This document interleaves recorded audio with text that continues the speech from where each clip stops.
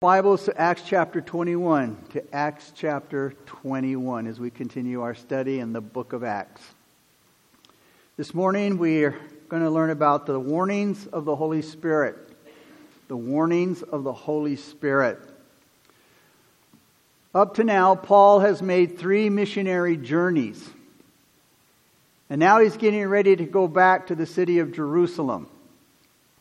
But along the way, he's getting warnings from the Holy Spirit. He knows that trouble is waiting for him when he gets back to Jerusalem. Chapter 20 last week ended with the emotional and touching meeting that Paul had with the Ephesian elders at Miletus. And now he gets on a ship for the journey that will take him back to Israel. So let's begin now with verses 1 through 3. Now it came to pass that when we, again Luke speaking, that when we had departed from them and set sail, running a straight course, we came to Kos. The following day to Rhodes, and from there to Patara. And finding a ship sailing over to Phoenicia, we went aboard and set sail. When we had sighted Cyprus, we passed it on the left, sailed to Syria, and landed at Tyre. For there, the ship was to unload her cargo. It says here in verse 1, when we had departed from them. That can be interpreted after tearing ourselves away from them. His friends loved Paul so much, and vice versa. You know, they literally had to tear themselves apart when they left each other. Paul and his group sailed from Miletus to Kos, then to Rhodes, then to Patara, and it was a 3-day journey. Paul wasn't comfortable taking a ship that stopped at every seaport. He wanted the express. And that's what it means here when he found a ship running a straight course. It means it didn't stop at any other places along the way. It was just a straight shot to where he was going, to Phoenicia. He and his friends boarded that ship. It was a journey of about 400 miles. Verses 4 through 6. And finding the disciples, we stayed there 7 days. They told Paul through the Spirit not to go up to Jerusalem. When we had come to the end of those days, we departed and we went our way. And they all accompanied us with wives and children till we were out of the city. And we knelt down on the shore and prayed. And when we had taken our leave of one another, we boarded the ship and they returned home. So here we see the Holy Spirit warns this first time in the chapter here. Now, there are 2 thoughts about whether or not the Holy Spirit was actually telling Paul, forbidding Paul to go to Jerusalem. There's a couple of thoughts here. One thought is that the Holy Spirit was telling Paul, do not go to Jerusalem. Which, when you read the text, that seems to be what it says. The other thought is that the Holy Spirit was warning Paul that if he went, he would be imprisoned and he would suffer some hardships in Jerusalem, which the disciples in Tyre understood as meaning that he shouldn't go, because it said the Spirit through the disciples told Paul. So the disciples understood that Paul wasn't to go, and that's what they told him. Now the warning did cause the disciples who loved Paul, and they didn't want to see him hurt, they didn't want to see him get discouraged from continuing his journey. But Paul had already made up his mind clearly of his sensitivity to the leading of the Holy Spirit back in chapter 16, verse 6. Now, those who believe the Holy Spirit was specifically forbidding Paul that he go to Jerusalem, that he was going to Jerusalem against God's will. But did he? Again, those who believe that the Spirit was specifically forbidding Paul are saying that he went to Jerusalem in disobedience. But again, did he really? Maybe the Lord was telling Paul what would happen if he goes there, but leaving the choice up to Paul. Paul had already said that he was bound in the Spirit to go to Jerusalem in chapter 20, verse 22. And the Lord told Ananias in Acts 9:16, Jesus said, "For I will show him how many things he must suffer for my name's sake." And then later on in chapter 23, verse 11 of Acts, Jesus himself encouraged Paul concerning his decision to go. So it's not that the Holy Spirit in these men that the Holy Spirit spoke to contradicted what Paul's incentive was for going, which caused him to go to Jerusalem. Here's the sense. These disciples, by the spirit of prophecy, knew that if Paul went to Jerusalem, that many evil things would happen to him there. So out of their own feelings and out of love for Paul, they advised him not to go. Many times we do the same thing, meaning well. You know, the Lord speaks to somebody that you love, you know them, and that God's, spoke to them and said, you know what, do this, do that. And then you, from your feelings and your perspective, think, oh, I don't know if that's such a good idea. Maybe this is the wrong move and I just don't feel it's right. And we try to talk them out of what God has put in their heart to do. And at that time, we become like little gods. We don't know what God wants to do. There might be and God doesn't do things randomly. And so this person, God may have something for them. He wants to teach them something. He's going to show them something. Something that this person's been praying for. God's going to answer it through this move that they're going to make. And we're saying, don't go. It's not going to be good for you. And again, and many times it works. They don't go. And they miss out on what God wants to do for them. Or God wants to do with them. And so we really have to be careful when we're, looking at it from our feelings and our viewpoint that I don't think this is such a good idea. They have to, the person going or whatever they're going to, they have to know that God has told them. Just like Paul said, I am bound in the Spirit to go. I got to go. So again, after that, Paul and his friends, they go down to the beach. They all knelt down together at the shore. They prayed together, said their goodbyes, and off he goes. Look at verses 7 through 9 now. And when we had finished our voyage from Tyre, we came to Ptolemy, greeted the brethren, and stayed with them one day. On the next day, we who were Paul's companions departed and came to Caesarea and entered the house of Philip the evangelist, who was one of the 7, and stayed with him. Now this man had 4 virgin daughters who prophesied. Now in the New Testament, the gift of prophecy wasn't necessarily predicting future events. It wasn't telling what was going to happen in the future as much as it was speaking forth God's truth through the anointing of the Holy Spirit. Paul said in 1 Corinthians 14:3, he who prophesies speaks edification and exhortation and comfort to men. In Joel chapter 2 verse 28, it says that God promised through the prophet Joel that it shall come to pass afterward that I will pour out my Spirit on all flesh, and your sons and your daughters shall prophesy. In 1 Corinthians 11:5, Paul wrote about women praying and prophesying in the church. So he didn't forbid that. The only role in the church that Paul prohibited women to take was that of an overseer in a pastor-teacher role. 1 Timothy 2:12 through 14. But everything else was open. Women could share a testimony of what the Lord had been doing in their lives. They could encourage people to pray more or to trust the Lord. They could exhort people to praise and the Lord and to worship Him. And all of these were perfectly acceptable. So, again, the only thing that Paul prohibited was, again, for the woman to be in a pastoral role, teacher, which, again, many say Paul was a male chauvinist or looking at women as inferior. This is not a question of male chauvinism or women's inferiority or human rights. It is the will of God. Why?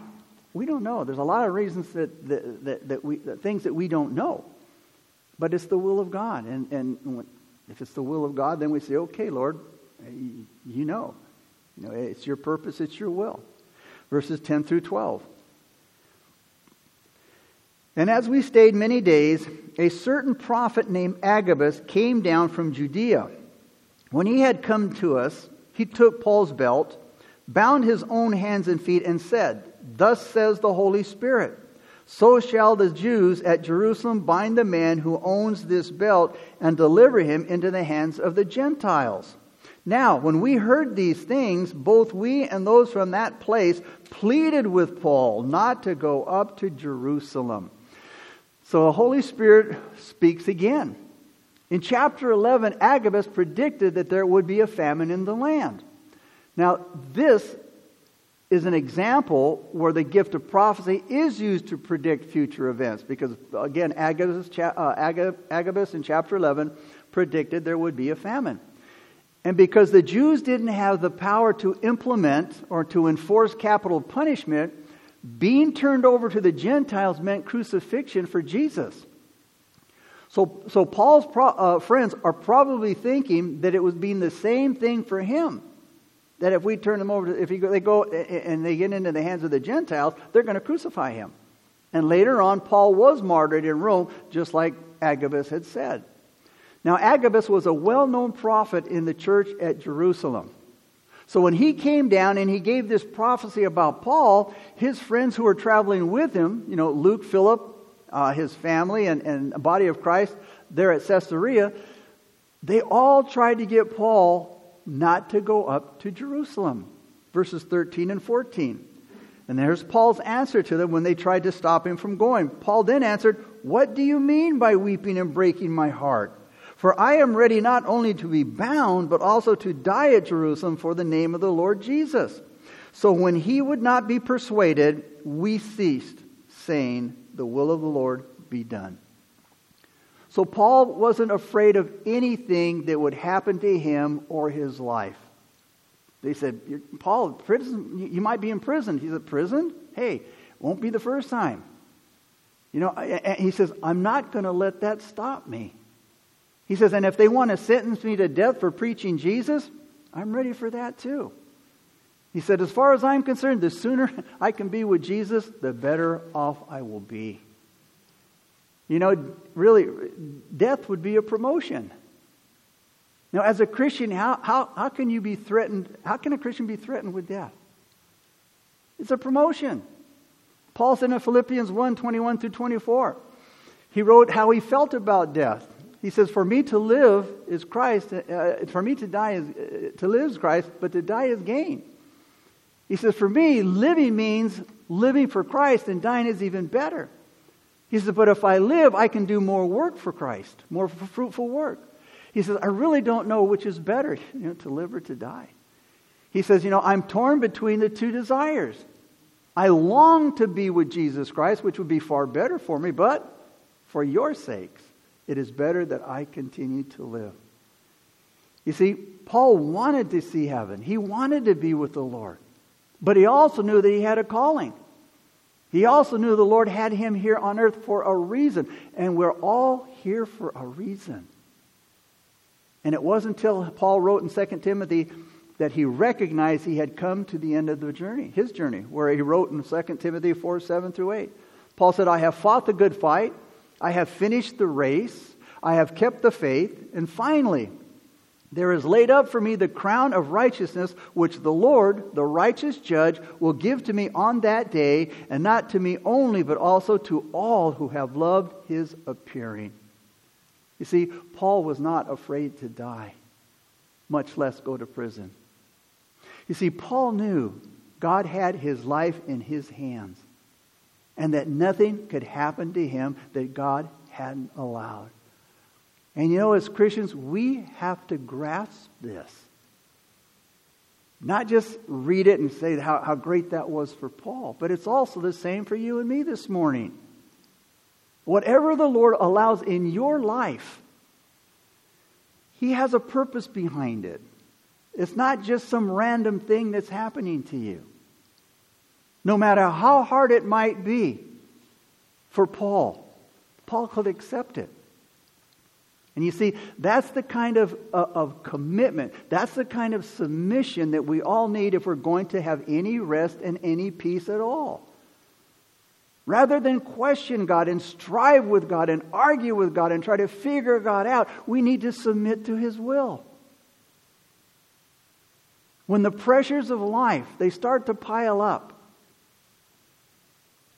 and you feel overwhelmed, that's when it's important to remember that your life belongs to the Lord. I mean, even the pressures and all that people have gone through in the last 2 years through this pandemic. The psalmist says, when my heart is overwhelmed, lead me to the rock, Jesus Christ, that is higher than I. Psalm 61, 2 through 4. Lead me to the rock who's higher than I, because He is in control of every single thing. He's in control. He's in charge. And nothing can happen to me except for what the Lord allows. In Psalm 42, verse 7 through 8, the psalmist said, all your waves and billows have gone over me. God allowed the waves and the billows to go over David's head, and He will allow the waves and the billows to go over us, to go over me. The Lord, and the finishing of that psalm is, the Lord will command His loving kindness in the daytime, and in the nighttime His song shall be with me. Those songs that God teaches you during the day, don't forget them in the nighttime. Those dark times. The psalmist said in Psalm 31:15, my times are in your hand. David had committed himself into God's hands. And now he's committing his circumstances into God's hands. The words my times that David said, my times isn't talking about some special time or some special schedule. My times means all the events and circumstances that surround my life. That's what it was David saying. Lord, every circumstance, every event that surrounds my life is in your hands. It's in your time. We would say it like this today. All the affairs and details of my life are in the Lord's hands. This is the Old Testament version of Romans 8:28. And we know that all things work together for good to those who love God, to those who are called according to His purpose. Underline the word His purpose. We forget that. According to His purpose, all things work together. Not for my purposes, but for what God has laid out for me. And Paul's friends were naturally worried because of the Holy Spirit's warning. Because they deeply loved Paul. And because of the warning and because of their love for Paul, that made them hesitant to see him leave and to go through any more sufferings. But when they saw that there was nothing they could do to change Paul's mind, it says they ceased. That is, they quit trying to tell him, don't go. And they submitted to God, and they said, the Lord's will be done. Which is the best thing to do. Commit to the will of God. Committing to the will of God is the key to the believer's rest. You see, when you're wrestling with God, and you're fighting with God, and arguing with God, or with somebody in your life, and it becomes clear, hey, it's not going to change. In other words, it is what it is. The wisest thing that you can do is just commit it to the Lord. Give it to Him. Turn it over to Him. If you don't, then the only option you have is to keep fighting against it. Tormenting yourself, tormenting your mind, mental stress, torture, mental and emotional wear and tear. We're not called to understand God's ways. I'm glad I can't understand God's ways, so I say I wish I could. Because if I could understand God's ways, then I'm on the same level as God. I don't want a God that's on my level. I want a God that's superior, infinitely more wise. Because He knows better. He knows exactly what I need. He knows how to accomplish the things that I need. Again, we're not called to understand God's ways. We are called to trust and obey His words. I'm not called to understand what God has planned for me. And I'm glad. Because I don't know what He has planned for me. Maybe there's some bad stuff, but I would rather not know ahead of time. Because God gives me what I need at the time. Not ahead of the time.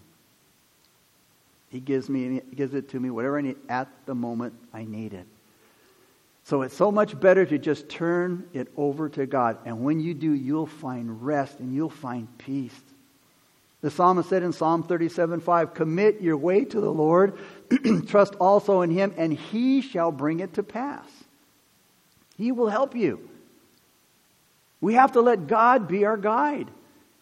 And we have to submit everything to His guidance and His way of doing things. And then everything that we're concerned about, even those that seem to be the most complicated and the most troubling, will be made to turn out well and to our satisfaction.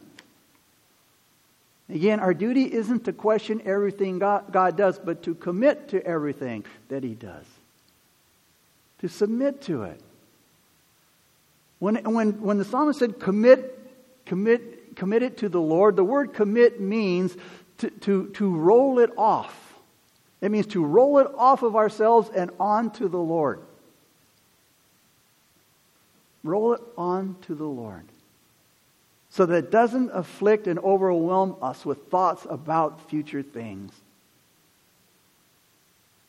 And as I said before, when you're worrying about future things, you're trespassing. That's God's territory. He has the future. He holds the future. Worry about things that might not even happen. But yet we torment ourselves over those things. Again, God knows best. He's all wise. Leave it to Him. Because He knows best.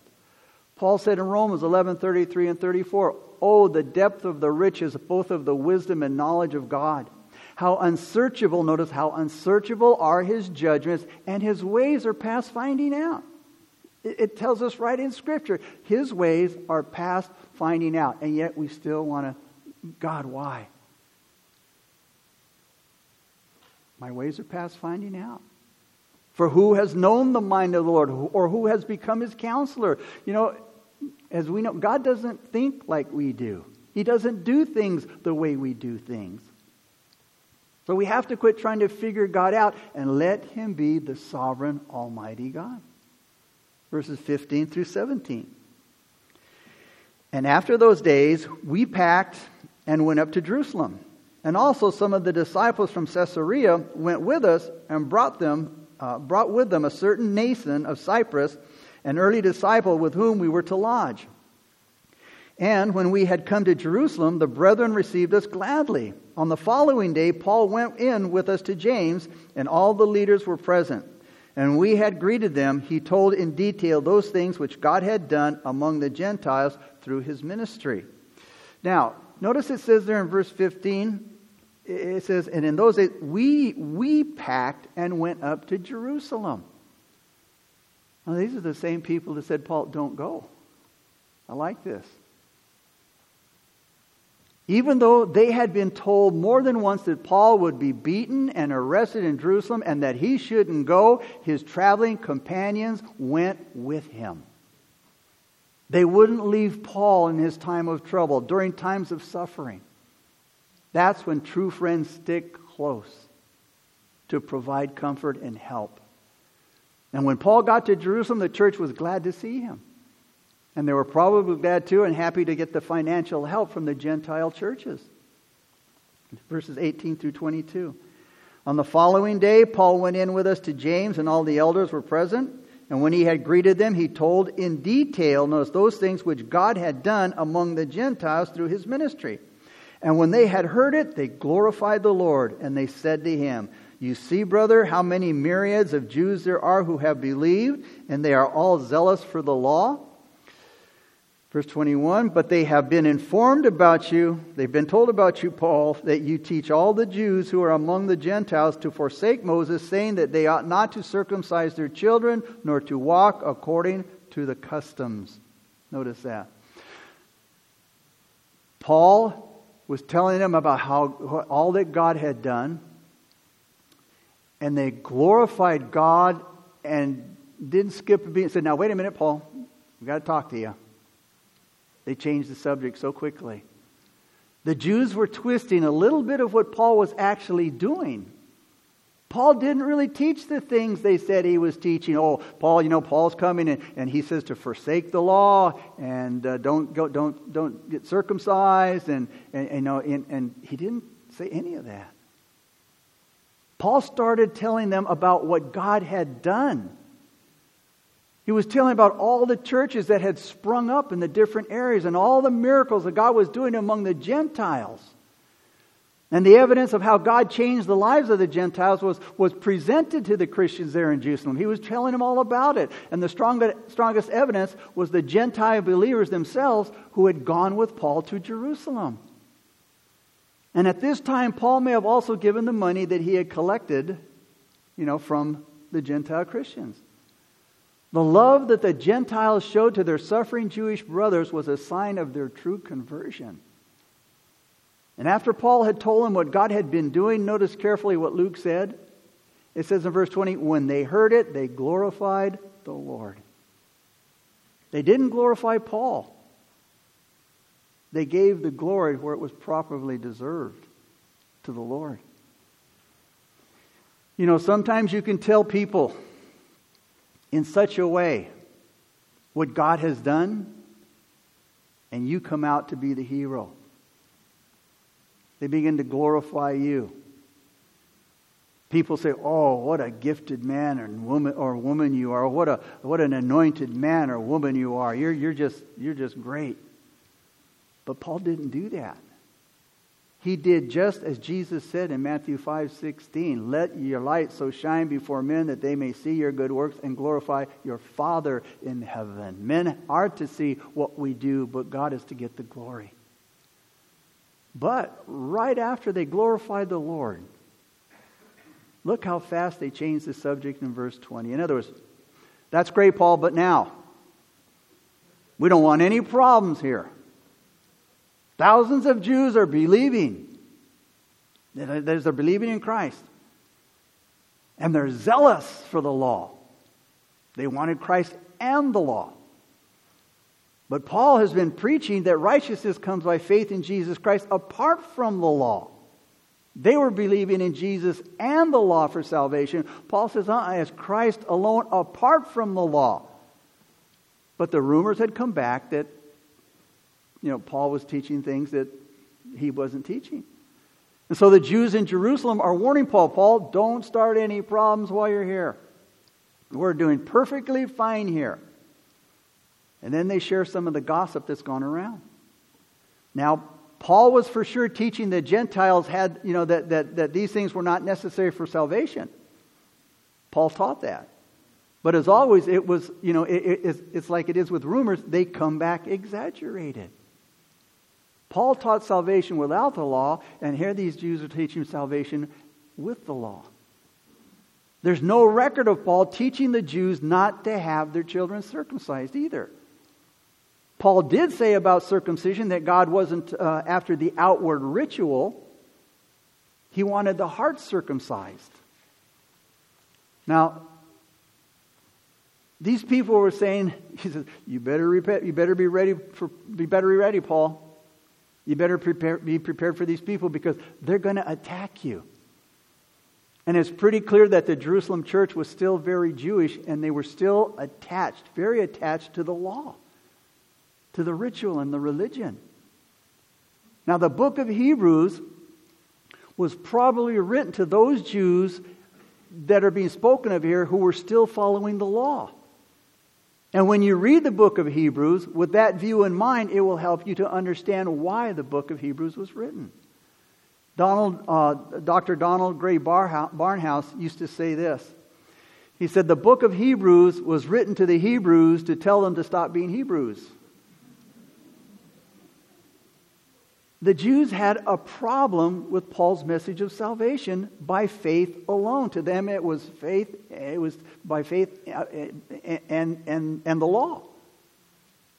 Faith in the law. Paul was trying to patch up the division between the Jewish and Gentile church. The Gentiles have all the same rights as a child of God, just the same as the Jews. Jesus made us all alone, Galatians 3:28. He made us all one. So seeing this, these Jewish believers were going to come and they were going to challenge Paul. And so what they're going to do, they're going to tell them their plan. Look at verses 23 through 36. Now here's their plan. Therefore, do what we tell you, Paul. We have 4 men who have taken a vow. Take them and be purified with them, and pay their expenses so that they may shave their heads, and that all may know that these things of which they were informed concerning you are nothing, but that you yourself also walk orderly and keep the law. But concerning the Gentiles who believe, we have written and decided that they should observe no such thing, except that they should keep themselves from things offered to idols, from blood, from things strangled, and from sexual immorality. Verse 26, and then Paul took the men, and the next day, having been purified with them, entered the temple to announce the expiration of the days of purification, at which time an offering should be made for each one of them. So the leaders suggest to Paul that Paul show his respect in public for the Jewish law. And what they asked Paul to do was identify himself with these 4 men who had taken a Nazirite vow. Pay for their sacrifices and be with them in the temple during their time for purification. And Paul said, okay, he would do that. Now, if it had been a matter involving somebody's personal salvation, in other words, Paul, do all of this, as part of salvation, you can be sure Paul would have never gone along with the idea. Because none of this had anything to do with salvation. Because this would have compromised Paul's message of salvation by grace alone through faith. This was a matter of personal conviction on the part of Jewish believers who were given the freedom to accept or reject the customs that had nothing to do with salvation. It was, as long as it had nothing to do with salvation, it would be okay. Paul went to the priest the next day. He took part in the purification ceremony, but he personally didn't take any vows. He and the men had to wait 7 days and then offer the prescribed sacrifices. So the whole plan appeared to be safe and wise, and that's why Paul went along with it. And again, it was to appease those Jews that were being legalistic. But it didn't work. It didn't satisfy them.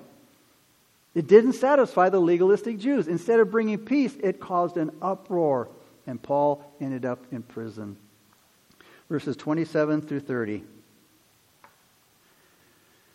Now, when the 7 days were almost ended, the Jews from Asia, seeing him in the temple, stirred up the whole crowd and laid hands on him, crying out, "Men of Israel, help! This is the man who teaches all men everywhere against the people, the law in this place. And furthermore, he also brought Greeks into the temple and has defiled this holy place." For they had previously seen Trophimus, the Ephesian, with him in the city, whom they supposed that Paul had brought into the temple.